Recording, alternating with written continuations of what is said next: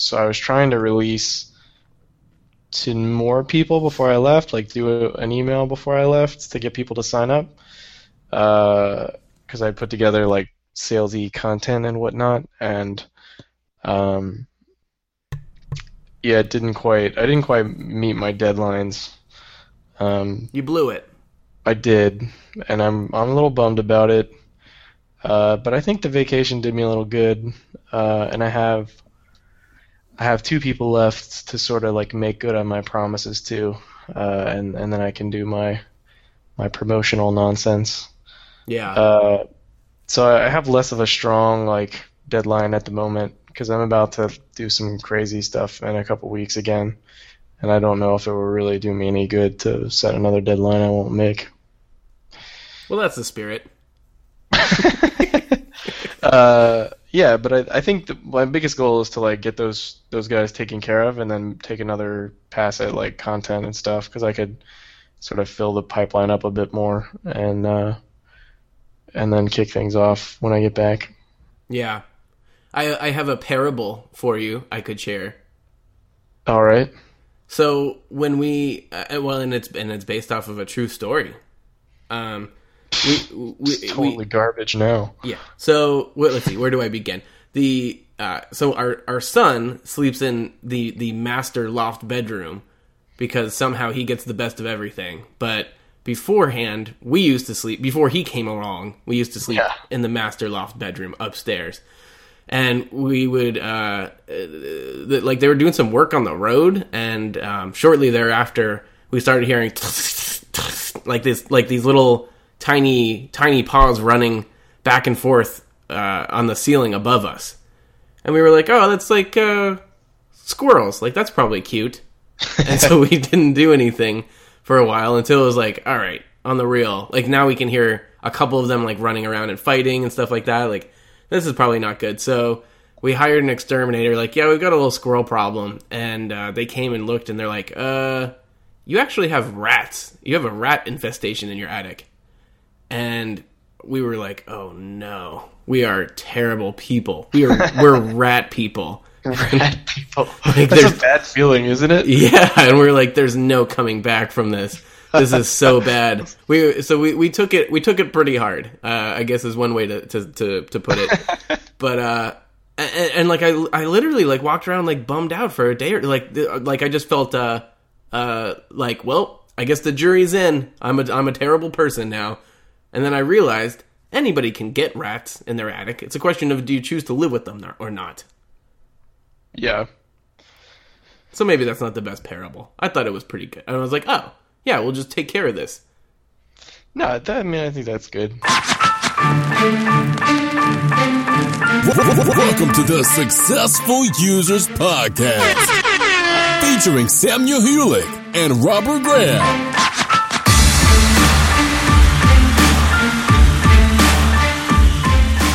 So should we kick this thing off for realsies? Yeah, we probably ought to. Okay. So, Robert. Oh boy, dropped my pen already. Hang on, we gotta put this on pause. Oh, Samuel dropped the ball already. No, my pen. Right. Yeah. You meant metaphorically. Okay, so Robert. Derailed already. Yeah. So the topic today is one I proposed. Oh, and I have a little bit of business to discuss with you. Podcast business. Yes. So it's fun to like scramble on the spot and try to come up with like, oh, he took 4 of my 5 things. I'll have to come up with new ones. But I was actually thinking, you know what would be fun is if we agree, we can just round out each other's points, and then it's just that's why they play the game, as they say on ESPN. So I propose, and also like that way at the end of the episode, it just won't be like 10 do's or don'ts for this, 10 do's or don'ts for that, 10 do's or don'ts. It'll mix it up a little bit. 7, 6, 8, 9, 10, whatever it might be. So I say I'm proposing a rule change here. If it's gone, it's gone. Or wait, you gotta dance with who you came with. Yeah, that's fine. I usually do include like if I have 1 or 2 that are they're like not as good as the other ones, you know, they're like not top shelf really, but they're Right. worth mentioning. I'll throw them on the list. Yeah. So I might still mention them, but yeah, I agree. We should I say top shelf only. top shelf. It's not like we're looking to fill here exactly. No, that's fair. We usually run a little long. Exactly. So I say we're cutthroat. You bring 5, you leave with, well, 0, I guess. This is a zero-sum game. My brain kind of teed me up for a check I was not able to cash on that, euphemism. All right, so the topic, business aside, Are we introducing ourselves this week, or are we going to skip that? I think people know who we are by now. Yeah, that's fair. I'm Samuel. And I'm Robert. All right, so the topic is one that I proposed, and I'm excited about it. And I figured maybe since I was the one who got us into this, I would do the explaining. You have the floor, sir. So I have a background as a web designer in general and a UX designer in general before I pigeonholed myself on user onboarding only. And one thing that this is a blog post that I've been meaning to write for like ever, but a lot of what has most informed my web design perspective are books that are not specifically about web design itself. So I thought, what if we were to have possibly 10 top books on web design that aren't about web design? Yeah, and I've got a background in user interfaces in an academic sense, as well as product design sense. And I've got books. I don't know that I would say that they're not at all about web design or user interfaces or like highly related things, but yeah, I only have one that is specifically related to the web. Oh. Well, fair enough. Yeah. Boldly all- inverting the rule structure here. Yeah, I subvert everything. There you go. Yeah, invert. What am I saying? Invert. Subverting. Come on now. I can throw that one away. Thank you want. for being gracious on that. I try. Yeah. So, Robert.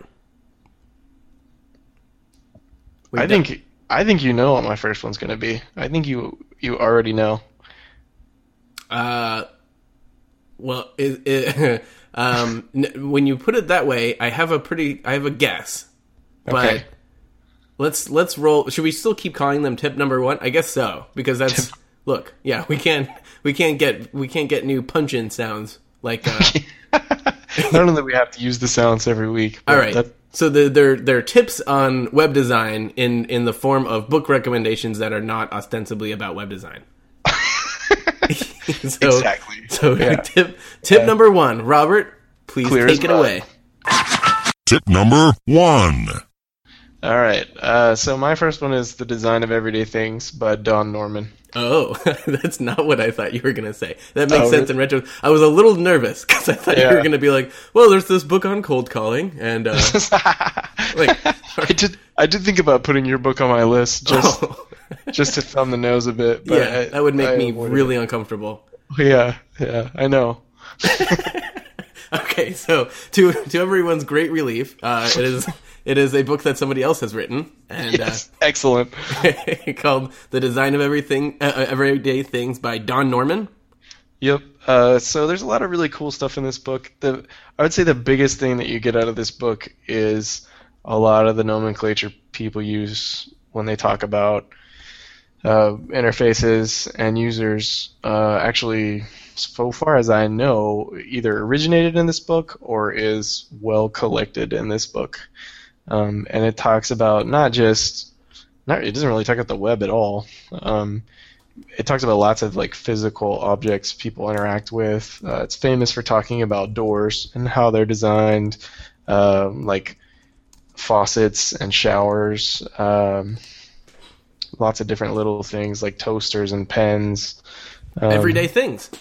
Yep. So it's really cool. There's a lot of insights into how to talk about design and how to think about it and how how to like sort of model users and how they approach your designs and how to make them better. And a few of the principles, I think we would support here. Like one of them is essentially if you need a user manual or you need like directions for a simple task, then you did a bad job designing the thing.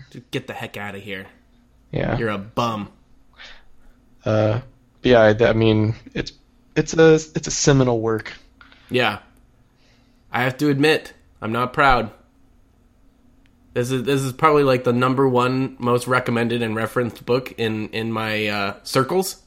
Yeah. Never cracked the spine. It's, I think everybody's got something in the field that they're like, just never looked at, and they're a little bit ashamed of it. Yeah. Yeah, that could be. Well, that's me. That's me with this one. So this is mine. I give it a haven't experienced it firsthand, but 10,000 UX people can't be wrong, I guess. So yeah, right. Yeah, you've lived it vicariously through everyone you know. Yeah, fair enough. All right, there's tip number 1. Well, at least we don't overlap on number 1, right? It's true. This might be for the first time in ever, maybe. Yeah. Actually, maybe should we address briefly for the people that we missed the show? Oh, yeah, we should probably do that. So unfortunately, I was traveling. Samuel's doing some traveling. Yep. Look, we're busy guys. We are in demand professionals. We were trying to line something up to fill the gaps, and the scheduling fell through. And unfortunately, my traveling in particular was without a lot of internet access, so we were unable to overcome our scheduling difficulties. Yeah, and we missed a week there, but we're and really speaking of only top shelf. We had some in the hopper, but we said, you know what, we're too good now. Our quality. This was early days podcast. We recorded like 4 or 5 episodes. True. You know what?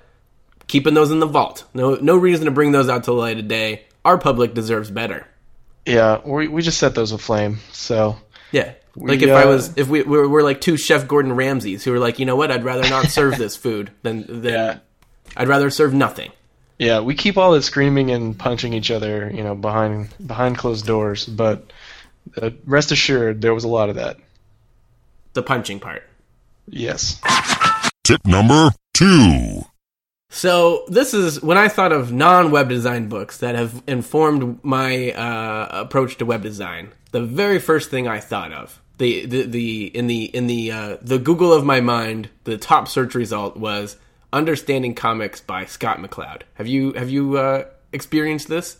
I've not. This is totally new to me. Oh, so it is and let me clear the air here very quickly. I don't care. I don't mind being perceived as a dweeb or whatever, a dork. I prefer not, but the reason I'm saying this is not because I protest too much. I hate comics. I really do not like comics at all. So the fact that I would love a book that is about, like, it's breaking down the art form of comics that is itself, like it's a graphic novel or comic format, did not sound like my cup of tea. But this thing is amazing. It's like the most interesting, basically looking at like, well, first of all, let's just start with the title. It's called Understanding Comics, The Invisible Art. No, wait, yeah, I always get those two mixed up, but it's The Invisible Art. And you're like, well, the invisible art, comics are a highly visual medium, right? You would think. Right. Yeah. Why would you lead with the invisible art? But the one of the bigger points of the book is it's not what happens on the page, it's what happens in the person's mind. It's what happens between the panels, right? Like jazz, right, when it's like it's the notes they're not playing. Actually, I don't think it's like that. But anyway, breaking down how we perceive things, why do 2 circles and a line in a bigger circle, inside a bigger circle, why does that look like a face? Why do, things that are more abstract we tend to associate with, when things are more realistic we tend to distance ourselves from.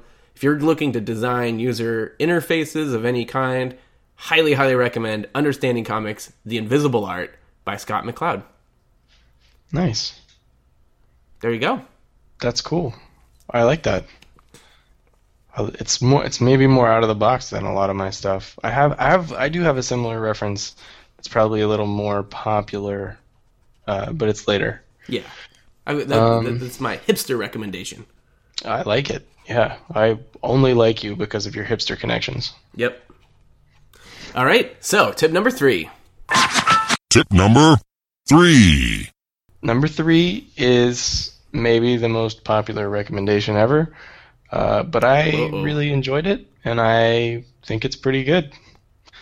Okay, well, it sounds like a really strong recommendation. It's Don't Make Me Think.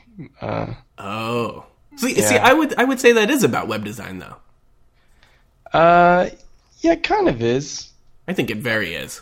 Very is? Yeah. Well, like, I mean, all of the whole thing is like screenshots of websites. I mean, that's not the whole book, but all of the illustrations are basically that. Yeah. I felt like it was like broadly UI based, though a lot of the examples are web pages. Well, okay, so let's put a we'll tell our listeners to put earmuffs on for a second so we can have a quick side chat. What do you think, what is your definition of web design? Maybe we're a little off base there. I guess my definition of web design was like literally stuff specifically for the web. Okay. But like that would be distinct from user interface design and stuff like that?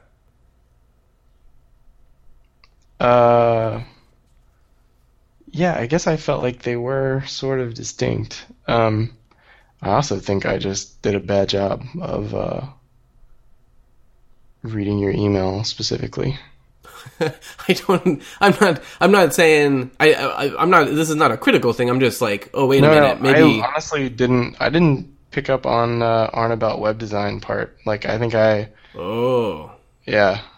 Well, you know what we could do? We could just have our 10 favorite just design books proper. I guess we can. I don't know. I feel like I've misstepped badly here, but it was obviously not intentional. To be very clear, Robert, I'm not upset. I think this is fun. You never know what curveballs life's going to throw at you. That's true. I don't feel like you're upset. I'm just disappointed in my misstepping. Okay. It's like the I'm not upset, I'm just disappointed, except it's I don't think you're upset, I'm just disappointed. Exactly. Okay. Well, personally, yeah. I'm holding myself to the standard here. I don't feel accosted by you. You know what, Robert? Just because you're a rat person doesn't mean you have to stay that way. That's true. Thank you. Yep. All right. So, with that out of the way, tip number 3, Don't Make Me Think, by, oh boy, I can't remember his name. Steve Krug? Steve Krug, yes. Very nice person. Had the pleasure of speaking with him not too long ago. Oh, well, that's very nice. Yeah. I've not met that gentleman. We spoke over the phone. Okay. But am I name dropping now? I'm just trying to say, like, I'm not just be like, oh yeah, he's terrific. Like, a very nice guy. Just for the record, Samuel is brushing his shoulder off as we speak. Yeah, I've got like the Drake lint roller going. That's going to speak to a really niche audience. I just really enjoyed, like, he's really straightforward in the book, and he keeps everything extremely simple. And I think he does a good job of, especially for people that haven't spent much time in UX, he does a good job of putting you sort of in the shoes of the users in a way that's very useful and powerful. Yes, I concur. I have to say, that's a Pantheon book for me. That's an all-timer. That I distinctly remember the day that I checked that out of the library. And I was like, I guess I should, like, kind of bone up on this user experience stuff I've heard about, or like usability or whatever, and like read the whole book in one sitting, and was just like, not only is this something that I see as being like immensely important, like this is what I want to do with the rest of my life right now. Like that book had such a huge effect on me. I cannot overstate it. Yeah. Are you familiar with his, he has another popular one. It's like about rocket surgery made easy. Yeah. Yeah. Yeah. All about usability testing. Yep. So the first one, I've never dipped into that one actually. it's a good one. Except the entire book is just like, man, I should really be usability testing right now. Right. He's really being pretty persuasive. Okay. But, Yeah. Well, yep, we have an episode about that. I would say, I think, to my mind, looking at the jobs to be done for books, I would say that that Rocket Surgery Made Easy is a great book to get someone else, to convince Right. them, like, hey, we should really be doing this. Yeah. That's a good bonus suggestion for the people. There you go. All right. That brings us to number 4, I believe. Already at tip number 4. Tip number 4. So this is, speaking of books that have turned my head, there's a book called, what is it? I only know it by the colloquial name. Let me look it up really quickly here. Total amateur hour. Should have had this prepared ahead of time. Everything is Obvious, that's the part that I knew. How Common Sense Fails Us by Duncan J. Watts. Are you familiar with this one at all? I'm a little familiar with this one, yeah. Like, have you read it? I've skimmed it. Skimmed. I would not claim the red tag. Okay. So this was a book. I don't even know why I picked it up. I guess somebody recommended it or something. But another like real page turner. Really made me question a lot of things out there regarding how reliable the common sense is, for example, or when to trust data and when to not, which is like, it sounds like basically just don't trust anything ever, I think is essentially what the book is really recommending. That's sort of like the scientific method in a nutshell, right? Yeah. Like a lot of times people look at science and they're like, well, but there are other ways to find truth or whatever. And I would agree with that to an extent, but I don't think science really, like talking about the scientific method and how it relates to this book, like I don't think science is really about finding truth. I think it's about finding things that are reliable and Right. like things that you can kind of count on. And, you know, like, Yeah, it's about describing observable phenomenon. right, but so that you can like apply it and use it. Yeah. Like Sure.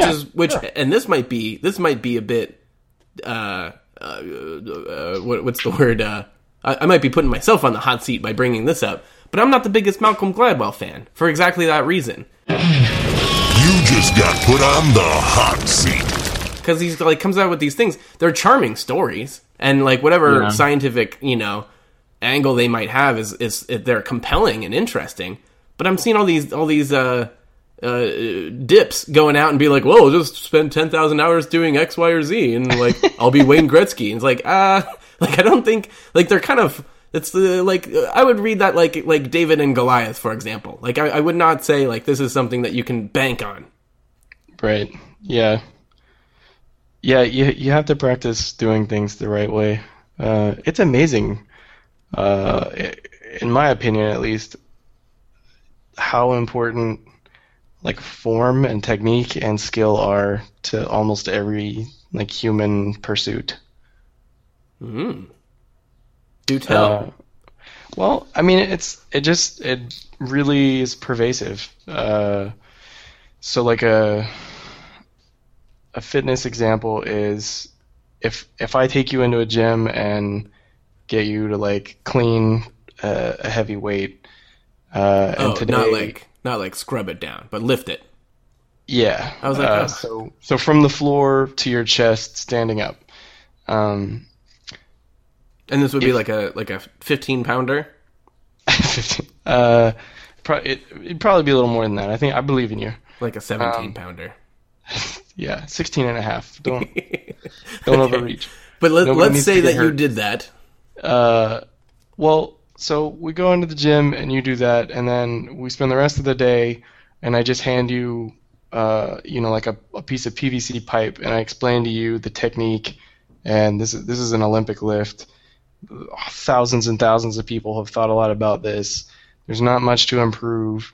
In fact, the like baseline belief at the Olympics is that if somebody is actually lifting more than everyone else and they did the lift differently, that everybody was like, well, that guy figured out a better way to do it, right? Like that's the metric, is lift more.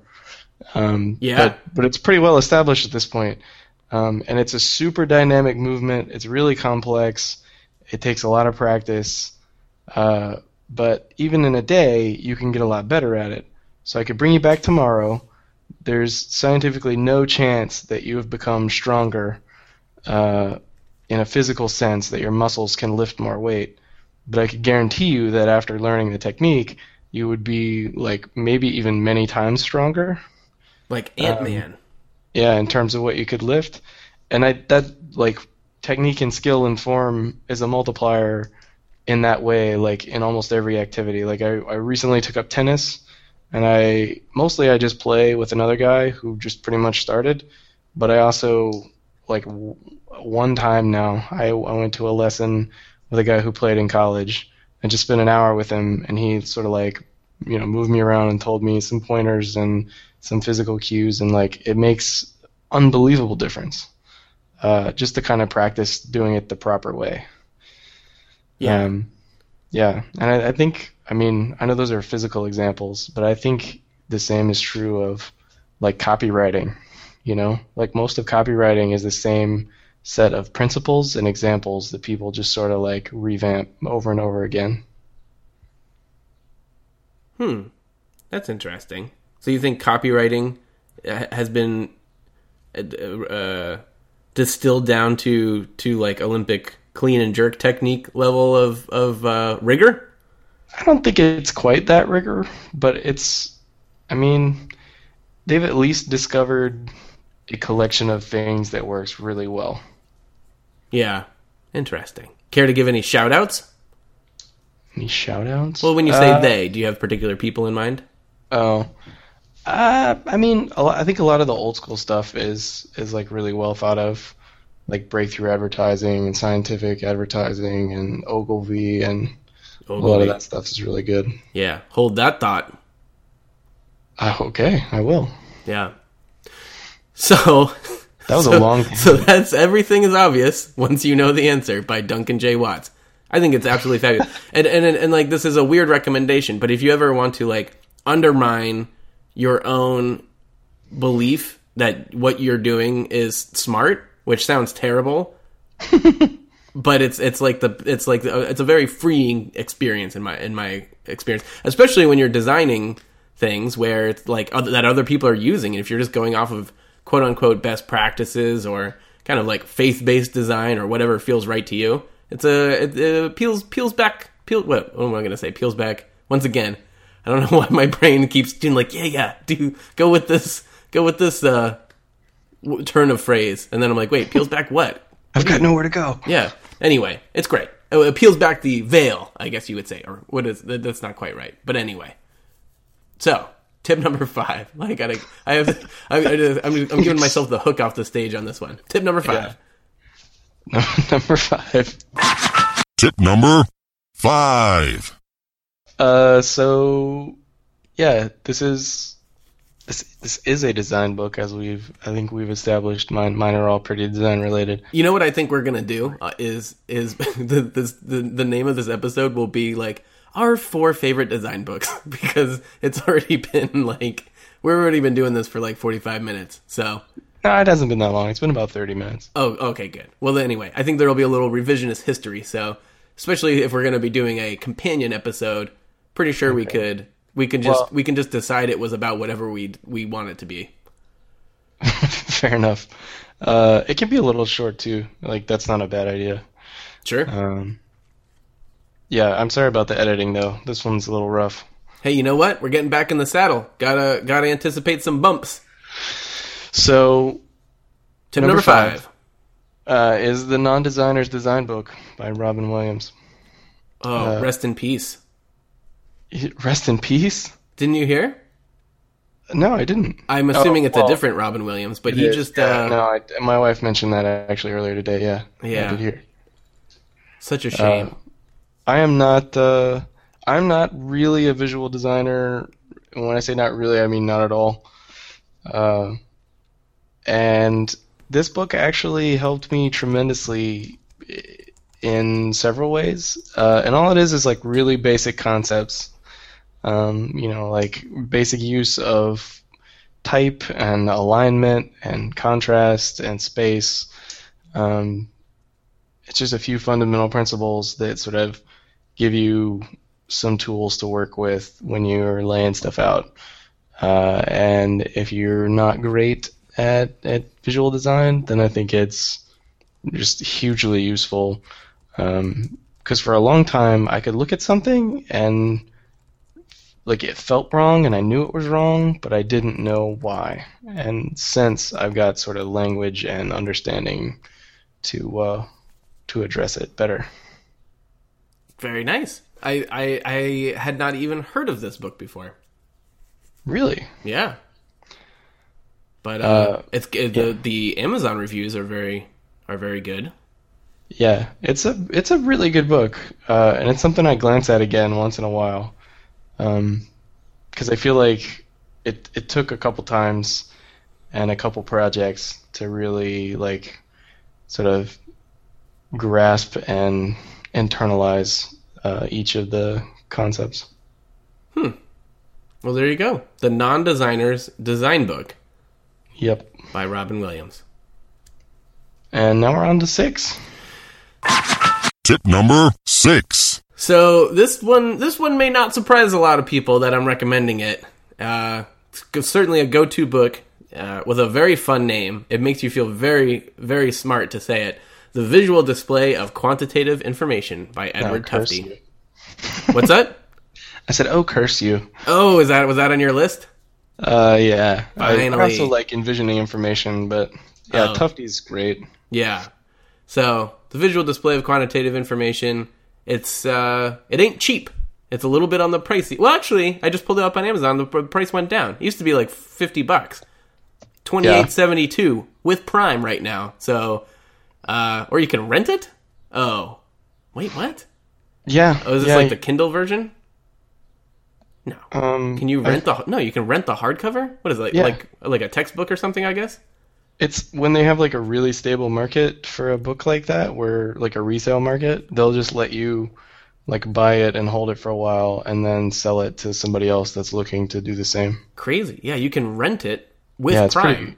Pretty interesting, yeah. Huh. But anyway, that's not why I'm recommending this book, believe it or not. It's not like, yeah, you can rent it. It's printable. Yeah. It's got to be good. I think it was referenced as like kind of a game changer by somebody that I really respected, who's I guess he was what you would say a graphic designer, and so I just kind of picked it up sight unseen, and it was just a mind blower. So very, very highly recommended. It will turn your head and open your mind to a whole world that you may have taken for granted if you I'm going to say something slightly contrarian about Tufte's work, though. Ooh. Are you putting him on the hot seat? No, it's not really a hot seat. I'm probably going to punch in that sound effect, though, at least. You just got put on the hot seat. It's really more my failing than his. All right. So you're putting yourself on the hot seat. Yeah, sure. Okay. You just got put on the hot seat. So I've read his books. I own his books. I think they're excellent. When I'm immersed in the book, I find it like super brilliant and insightful. But I've honestly struggled to like really use it in most of my everyday work. Yeah, it's not the most tactical, I wouldn't say. Yeah. It's not like a workbook. No, it's not. But I feel like I should have been able to use more of it than I have, I guess. That's my nitpick.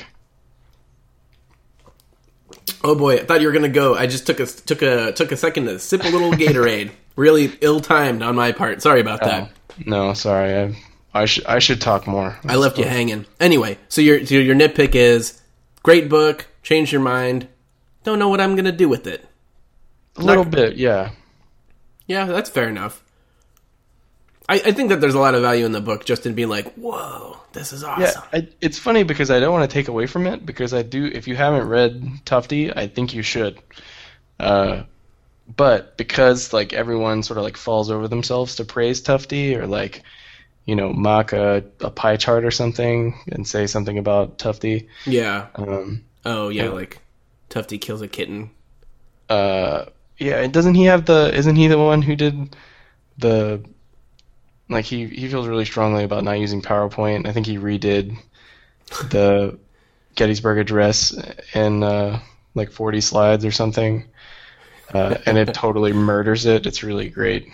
I never saw that. That sounds. Yeah, it's pretty good, and so people will bring up Tufte's name for stuff like that too. Yeah, he hates PowerPoint.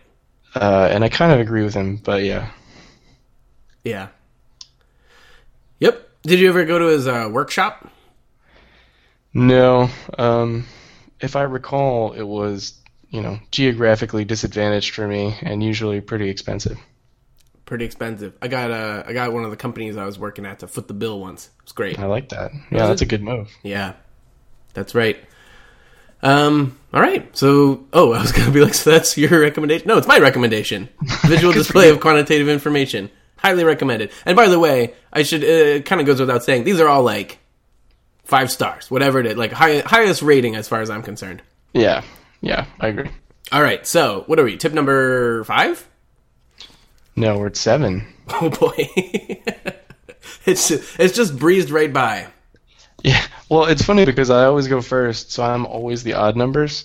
Right. I don't know. I was laughing about it earlier. Like we could, I don't know. I always own 1, 3, 5, 7, 9. Yeah. Well, at least I remembered you were odd this time. Yeah, that's good. Yeah, at least I was 2 off instead of 1 off. Tip number 7. Yeah. So you murdered one of mine, so we may be down. Man down. Yep. See, it feels a little higher stakes, doesn't it? Yeah, it's exciting. Although you said it was a different Tufte book. Yeah, kind of, but I'm not going to repeat a Tufte. Do you want to give it like just a quick little, give it some lip service real quick? Well, the other book is Envisioning Information. And well, let's put it this way. I actually have not read that one. So why should I read that one, Robert? Or why did you recommend it over the other one?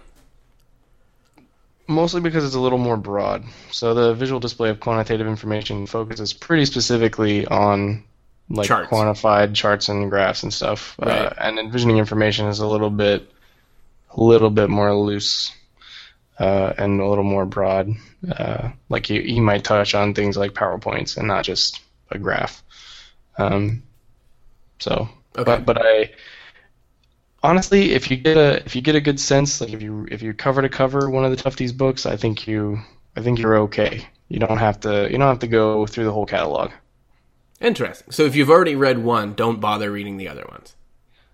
I don't know if I would go so far as to say don't bother. I mean, if you really enjoyed it and you're interested, go for it. But yeah, if you're trying to be like economical and like maximize the value of your book choices, then yeah, I'd probably back away. Interesting. Grab a different one. Was Envisioning Information the first one that you read? It was, yeah. Yeah, I wonder if that's the thing with these auteurs. Sometimes your favorite one is whatever the first one. You're just like, whoa, and then the rest you're like, oh yeah, it's great, but it wasn't like the first one that I saw. Yeah, because this one was the one that kind of like blew my mind, right? It was like, whoa. Yeah. And then the other one, I was like, oh, this is really cool and really interesting, but it's Tufte. Right. All right. So that was tip number 7. No, that was tip number 7. No, that was lip service. We just 6B. We waved in the night. Okay. Tip number 7. Okay, so this one is I'm going to make this really difficult on you. This is not a design book. It's like, yeah. I'm wondering if we can even say like these are books that we recommend. These are books. Okay. I don't know what some of our most influential books about our UX thinking, maybe. Yeah. Okay. Yeah. So this one is made to stick. Dan and Chip Heath. The Heath Bros. Yeah. So yeah. They also have some other ones, including Switch. Switch. Yeah. And I enjoyed both of them. I picked this one because it focuses a little more on stories, which are just really powerful things that, I don't know, the more I read about stories and how they sort of impact humans and communities, it almost feels like it's, I don't know, connected to how our brains work or something, stories are so useful in communicating and connecting people that it almost seems like an atomic thing connected to humans. But yeah. So this book is just great, and they just have a lot of really good ideas about how to, get people to really stick with your idea or your product or whatever. I mean, it's pretty applicable in my opinion, and it's enjoyable if you haven't been exposed to the Heath Bros. Then yeah, I don't know that I recommend this entry point above all others, but you should definitely pick one up. And it's like a fun read too. It is, yeah. All of them are pretty enjoyable. Yeah, well, populist, if you will, pop psych. Yeah, but I don't like on the spectrum of pop sci. I wouldn't push them all the way into like the Malcolm Gladwell side of things. Yeah, fair enough. Is he? So just quickly comparing notes here. I thought I was going out on a limb with this Malcolm Gladwell truth telling. Are you roughly in line with my thinking on it too? Yeah, when I first read something like a couple of his essays, I was like, "Oh, this is great. This is like really, well thought out. It's beautifully written. I'm fascinated." And I read a whole bunch more, and then I heard other people talk about it, but they talked about it like it was, just sort of gospel truth or something, or just like unassailable fact. Yes, and that was troubling because it was mostly, well-crafted stories around interesting anecdotes. And that stuff's great. It's a fun read, but I don't know that I want to like inform my decisions based on that. Yeah, I'm not betting the well-being of my family on the tipping point. Right. Yeah. Well, fair enough. You know what? I think that was a very measured and reasonable take on that whole thing. I wish I could have put it so well.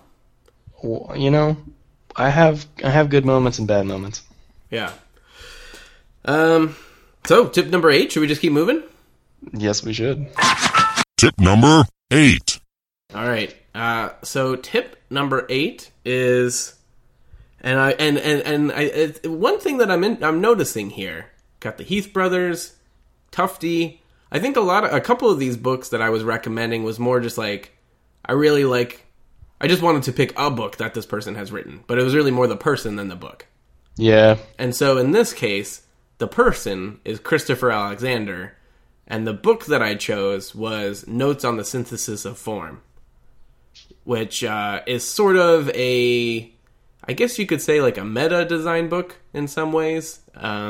It is a very good book, but I'm not sure I could even really describe exactly what it's about. I guess you could almost say it's like an extended thought piece. Christopher Alexander was a game-changing architect and wrote, speaking of like falling in love with the first book that you read, wrote a pretty influential book called A Pattern Language, which, by the way, is any of this new to you, or are you pretty familiar with this?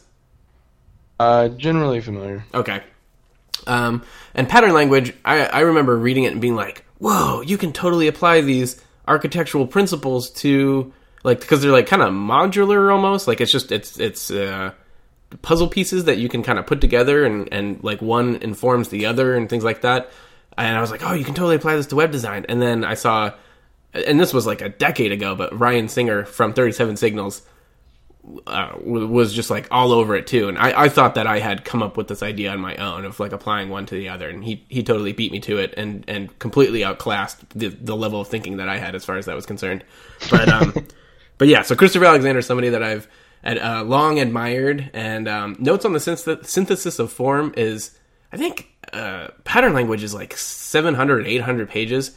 It's kind of like like almost just a fun book to have around to kind of flip through, I would say. I'm not sure. I guess you could read it cover to... I mean, I assume you're supposed to read it cover to cover, but it's fun to just pick up and kind of, look at like a couple of the patterns.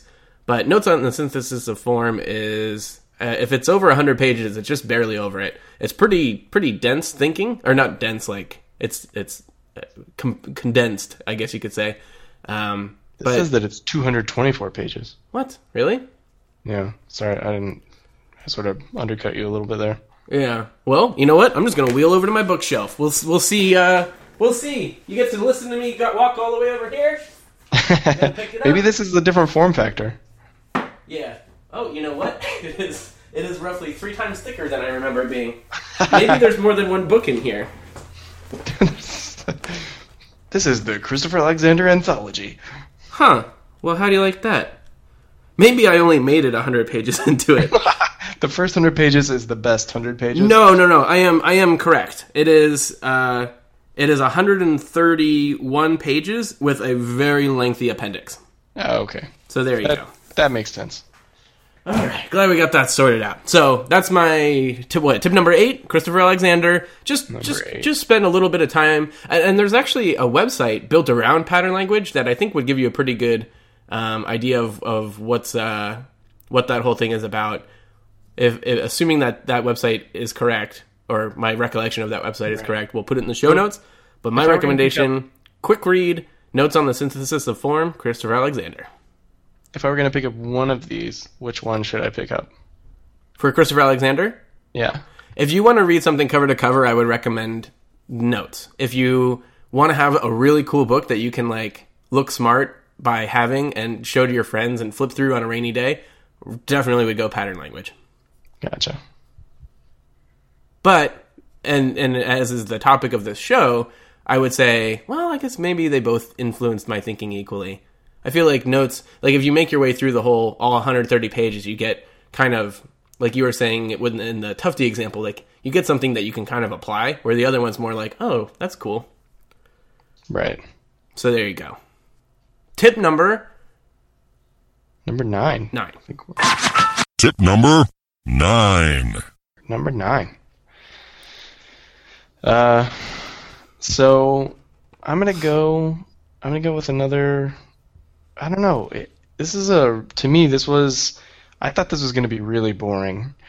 But I think it was actually super enjoyable. I thought you meant this episode for a second. No. But that too. So you thought the book was going to be super boring. Yeah.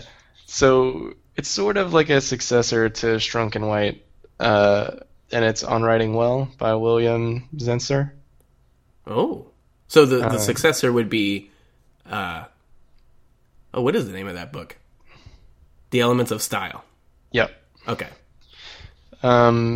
It's in its 30th edition, or the 30th anniversary edition. So but it's gone through many editions for sure. It's got some staying power.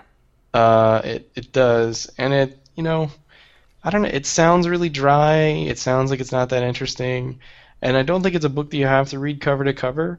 But he kind of addresses, I think it's about like 20 sort of broad topics in writing, and he does so really well. There's a lot of like wordplay and sort of like clever turn of phrase in the book, and it's structured really well. It's very simple. I think it's really interesting as someone who's had to learn copywriting and persuasive writing and just like generally writing well for people to consume, totally outside of school, in my opinion, because in school they teach you very specific kinds of writing that turn out to not be very useful for those tasks. And I think that's crazy, but like this book advocates, writing simply and writing to purpose, and I was never exposed to that stuff in school at all. It was like never, what you were trying to accomplish was like you might like persuade someone about your thoughts on like a piece of literature, but that's not really the same task as, persuading someone to buy something or persuading someone about their interest in a particular thing, or how useful this idea is to them, or something like that. I don't feel like that was ever well taught. Yeah, but I think don't get me started on that. There's Yeah. so much of school, like you come out of school and you're like, why are we not taught things like how to negotiate, for example? Wouldn't that be, like they're or like I feel like we're severely doing people a disservice by not doing more financial education in general. Yeah. All sorts of things about interest rates and credit cards and right. Yeah. Like, why that's not being taught in a sensible way, I don't understand. It's the Illuminati. That's why. Exactly. Yeah. I'm glad that we got to the bottom of this. Yeah, we're just exposing, peeling the mask off of all kinds of people in this episode. There's a lot of peeling in this episode. Okay, so Tip number 10. So, Scientific Advertising by Claude C. Hopkins is a fantastic book. Once again, pretty short, to the point, pretty breezy read. You could definitely read it on a plane ride, even if that plane ride was an hour and a half long. Interestingly, because there's a lot of, I would say, highly relevant points that are made as far as just, where the state of web design or online marketing or, there are shades of A/B testing and direct marketing and things like that in this book. Written in 1923, though. Yeah. Pretty interesting.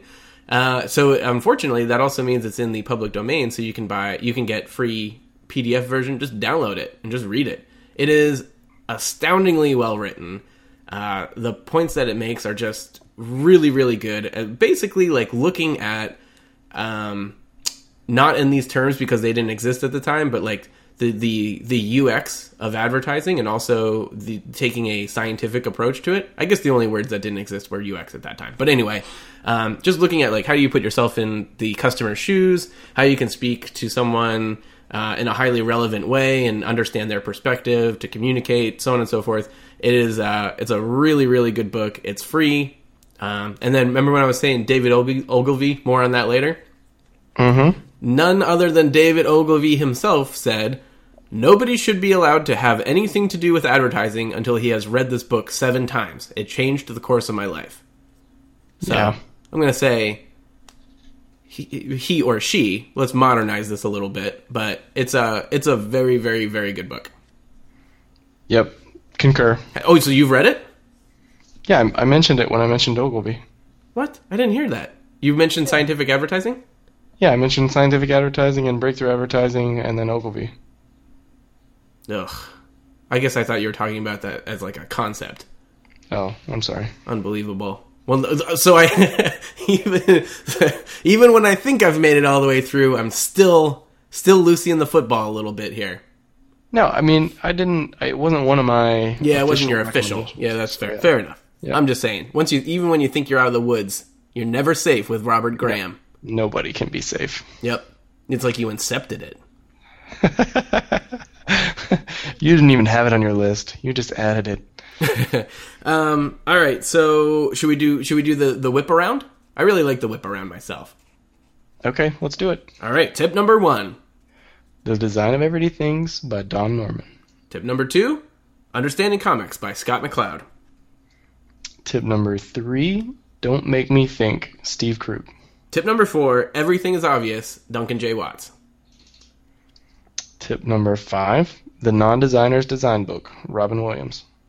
Oh boy, stepping on my own line here. Tip number 6, the visual display of quantitative information by Mr. Edward Tufte.